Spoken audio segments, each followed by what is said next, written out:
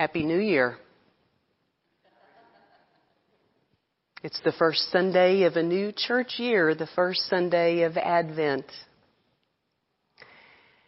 And our theme for this Advent is refuge. Our theme is refuge, and this came about actually around the staff table last Advent as we were commiserating and praying about the Syrian refugee crisis and thinking about all of those families living through cold, harsh weather, not in their homes, not safe, and the prayer that we had for them that they would find refuge. It also calls to mind the story of Mary and Joseph on that long ago night, which would become Christmas Eve for us, in which they sought refuge so that Mary could give birth to her baby. And then also after that baby was born, when Joseph and Mary and the baby Jesus become refugees because Herod has gone on a killing spree, killing all of the baby boys around Bethlehem, trying to get rid of this newborn king. And so they leave and seek refuge. When we look around our world today, there is so much going on. So much going on that pulls at the heart, that boggles the mind. And consider for just a moment how our daily living, whether it's celebrating or whether it's dealing with our own disappointments or illnesses or pain, and then we wrap all that into what's going on in the world, and we find that deep in the pit of our beings, we have longing.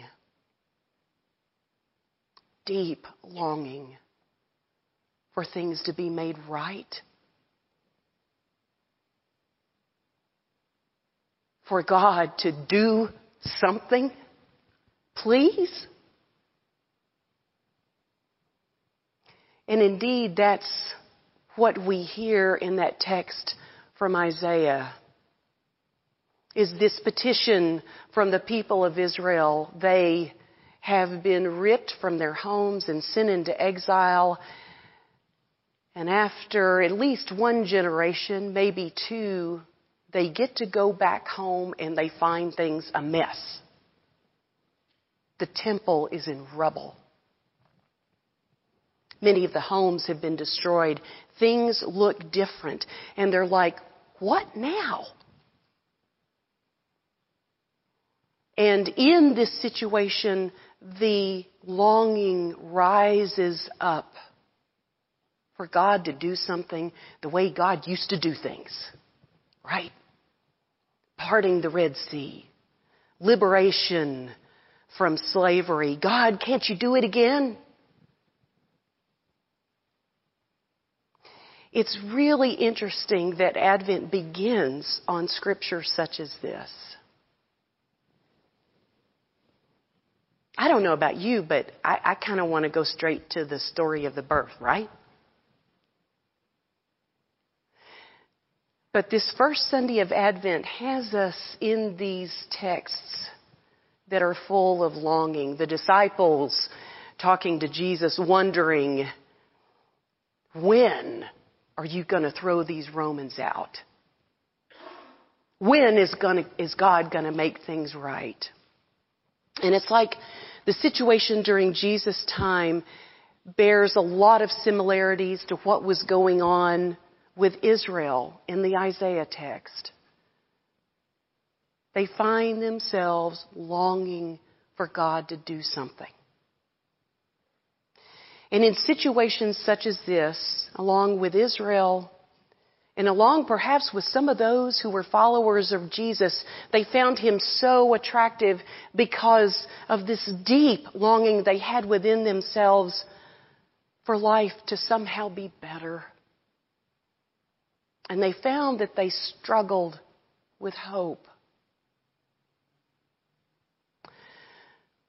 This preparatory season of Advent traffics in hope.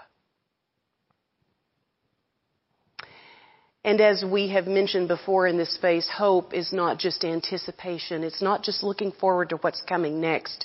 Hope is what exists when none of those other things works.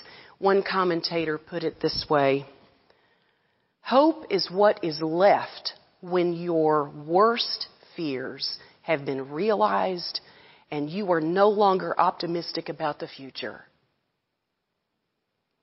Hope is what comes with a broken heart willing to be mended.